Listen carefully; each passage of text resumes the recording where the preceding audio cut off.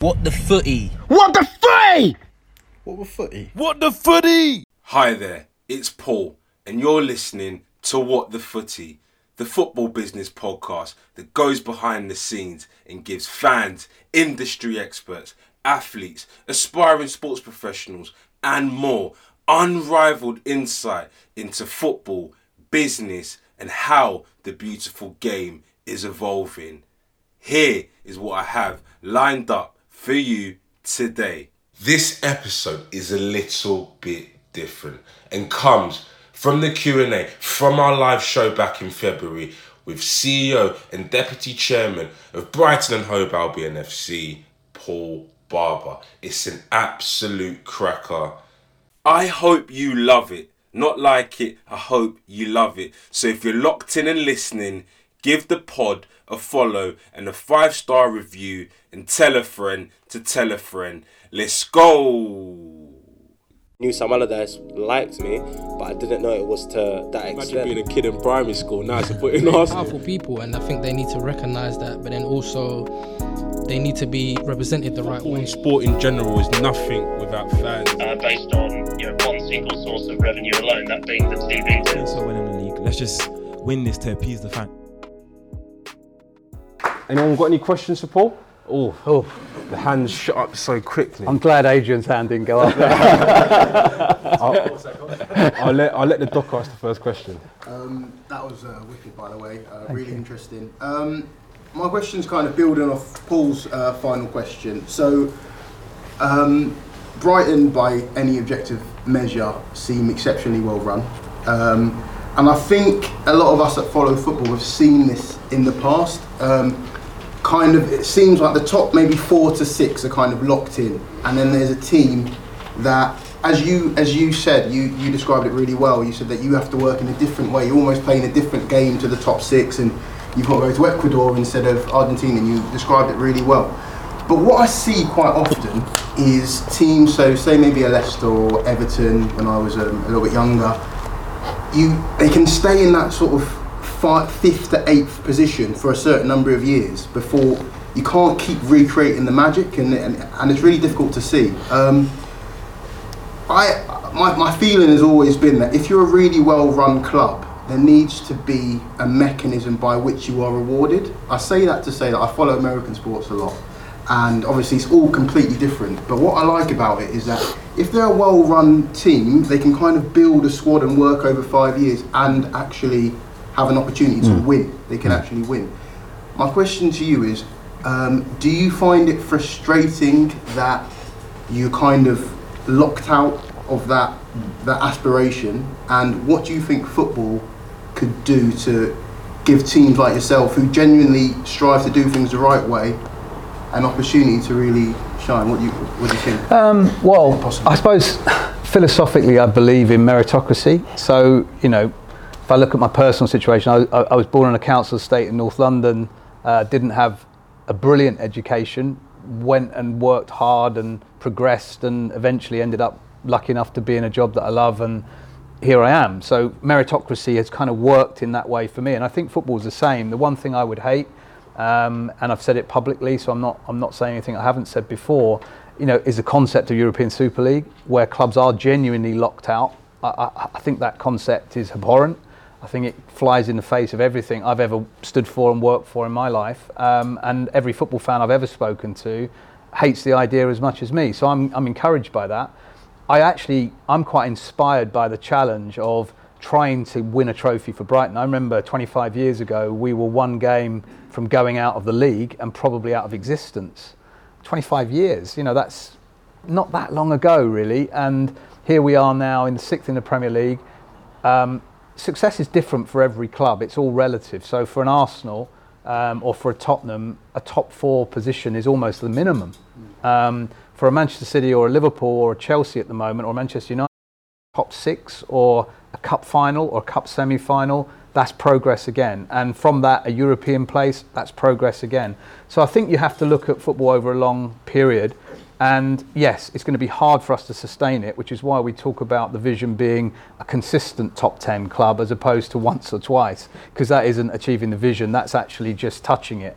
But I'm pretty okay with the system. I kind of know where we are, and I think if we're smart and we continue to be smart, we'll surprise people for a while. But there will be dips, and one of the things I say to the staff in the club all the time is professional sport isn't a straight line in one direction. And even if it is for us over the last 10 years, if you look at it on a sort of a line like that, within that line, there's been some real bumps. You know, missing out on promotion on the last day of the season at Middlesbrough was a really hard pill to swallow. You know, being part of a community which had a terrible air disaster and we lost a member of our staff, that knocked the club sideways and we had to recover from that. Losing Graham to Chelsea at the start of the season, another knock. So there's never going to be a time when life is perfect, and we just have to work a little bit harder and smarter than everyone else. Richard. Yeah. Paul, listening to you talk, hugely impressive. Went on a similar journey with Swansea a number of years ago. Didn't ultimately sustain it beyond a couple of years. Yeah.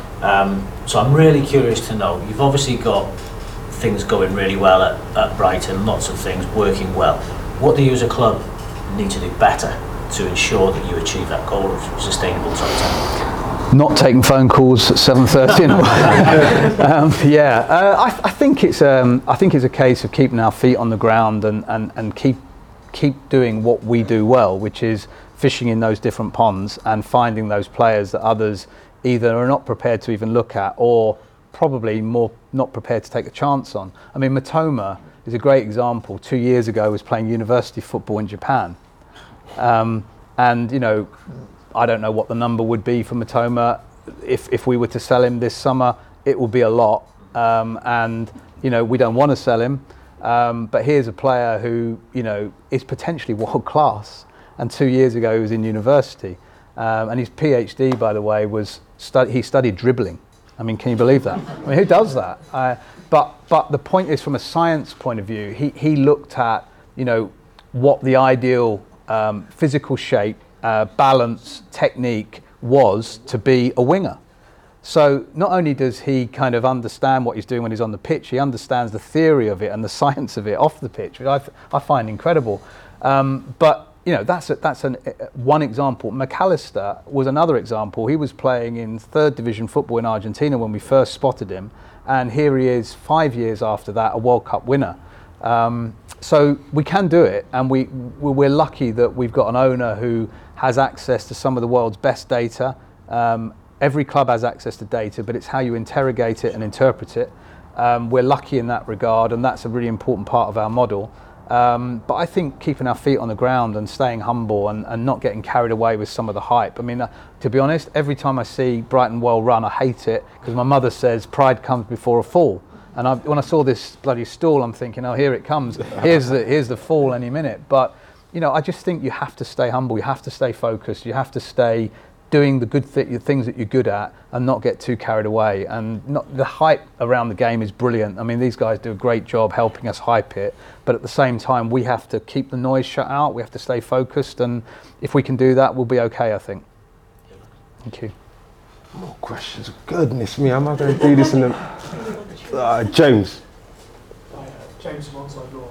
As a club that's managed to take a step up from the Championship to Premier League successfully, it'd be interesting to get your views on how the gap can be bridged between the two leagues, whether that's further integration between the Championship and the Premier League, increasing funding to the Championship, or perhaps even changing the parity payments. Because obviously, whilst Brighton, also Brentford, had to step up fairly seamlessly, there's a lot of clubs that just bounce between the league year on year. Yeah. Actually, like the White Club at the moment is pushing for promotion. I think if we go up, we're probably going to lose the majority of games and come straight back down, because obviously you can't complete financial. That's million, by the way. So yeah, it'd be interesting in your view of what could be done from a regulatory point of view in order to make that more sustainable gap. Yeah, fair point. I mean, first of all, I think there needs to be some kind of merit payment in the Championship. I think it's a bit crazy that everybody gets an equal payment, whether they're first or 24th. I think there should be a base payment that everyone gets, but there should be some incentive for pushing as hard as you can. So if we have to redistribute some money from the Premier League in order for that to happen, I'm okay with that, because at some point there's a fair chance we will be back in the Championship. We'll have to work our way back up again. You know, as much as we want to try and maintain this model, we're realistic that at some point we could get it wrong and we could slide back. So we have to be conscious of that. I think the other thing I would say about parachute payments, I don't think parachute payments should be abolished, because the problem when you get to the Premier League is if you want to stay there, you have to invest. And you can't invest if you haven't got some kind of security if it goes wrong. Because if you commit to 2, 3, 4 year contracts at Premier League salary levels, which you have to do to attract Premier League quality players, and then the worst happens and you've got Premier League level contracts in the Championship, because you can't offload every player if you get relegated, then you're heading towards financial ruin potentially. So parachute payments are really important, and those clubs that have never experienced them and argue against them, as soon as they get into the Premier League, they go, oh my God, I get it now. I understand why you want parachute payments maintained. So there's no doubt that there's too much disparity, and the cliff edge, if you like, from the Premier League to the Championship is too steep. I would argue the cliff edge from the Championship to the League One is getting steeper as well, so that's another problem.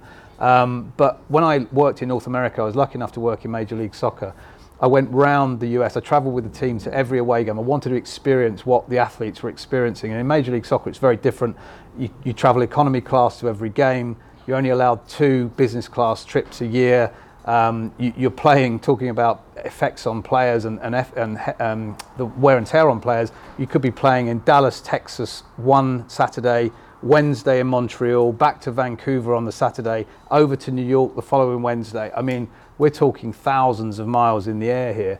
And, you know, the one thing I loved about that league was the sort of the parity right the way across the league. You know, everybody was equal, everyone had an equal chance of winning. We talked about North American sport earlier. And so there are some lessons we can also look to in North American sport and Major League Soccer as well. But I think the one thing that people always talked to me about there was the meritocracy, the jeopardy of promotion and relegation and the risk that comes with it. And some of the American owners that I met over there loved the idea of it, but wouldn't go near it with a barge pole because the risks were too great. So for me, protecting that opportunity for promotion and relegation is really important. And if we have to find a slightly different economic model to make it happen and keep it and protect it, we have to do that. Yeah. Very quick one from me. So, as an agent, you and I are usually on opposite ends of the table, like a Harry Potter Voldemort situation. But of course, wanting the best for, in your case, the club, and in my case, the player. Yeah. And you touched on something really interesting during the conversation about respect. Yeah. Right. That a club or an agent or a talent manager has to approach you in the club in the right way. And I'm just curious as to what that looks like to you, because for me, just to give you a very brief example, and I won't use any names, I've had the pleasure in the past few months of being able to partner with Rafaela Pimenta, who's taken on from Mino Raiola since he's passed away, and she represents some of the biggest names in the world. And we had a situation a few months ago where we were discussing a boot deal for a player, and the sportswear company that we were negotiating the deal with were very aware of the number that we wanted for the player, who's a Category 1, Tier 1 player.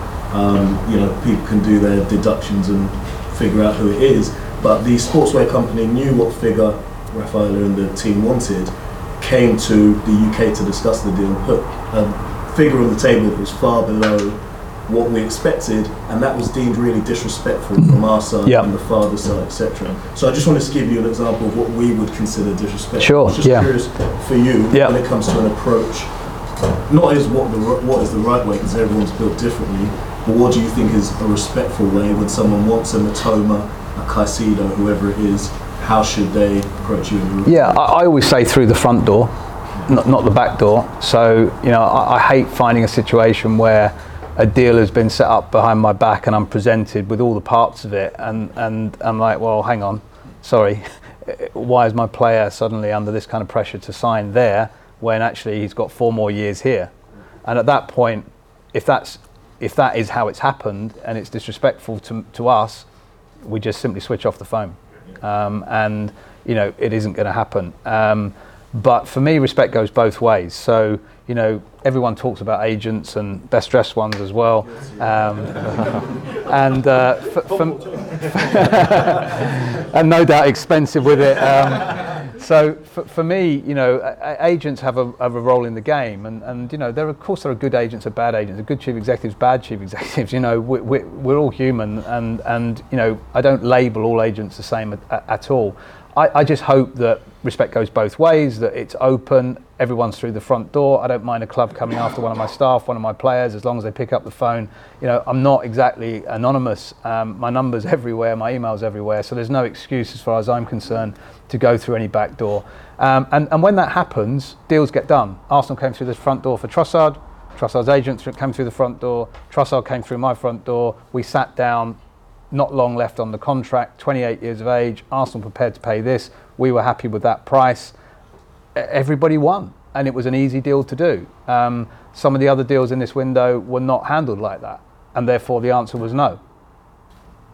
You know, there's two good examples about respect, and I think sometimes when a club has actually invested in a player, giving a player an opportunity, given him an opportunity to play at the highest level, and has given him the security of a long contract, all I expect back is respect.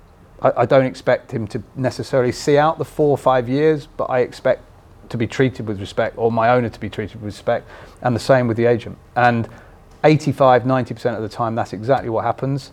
Every so often, when it goes wrong, that's when we become quite stubborn and quite difficult to deal with. And that's not because we're not respectful, it's because we've been disrespected. No problem.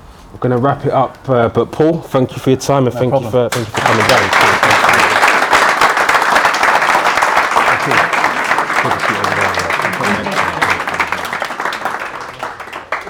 Thank you for listening. I hope you loved it, and if you did, give the pod a follow and a 5-star review, and tell a friend to tell a friend. See you in a fortnight for the next episode. Let's go. What the footy? What the footy?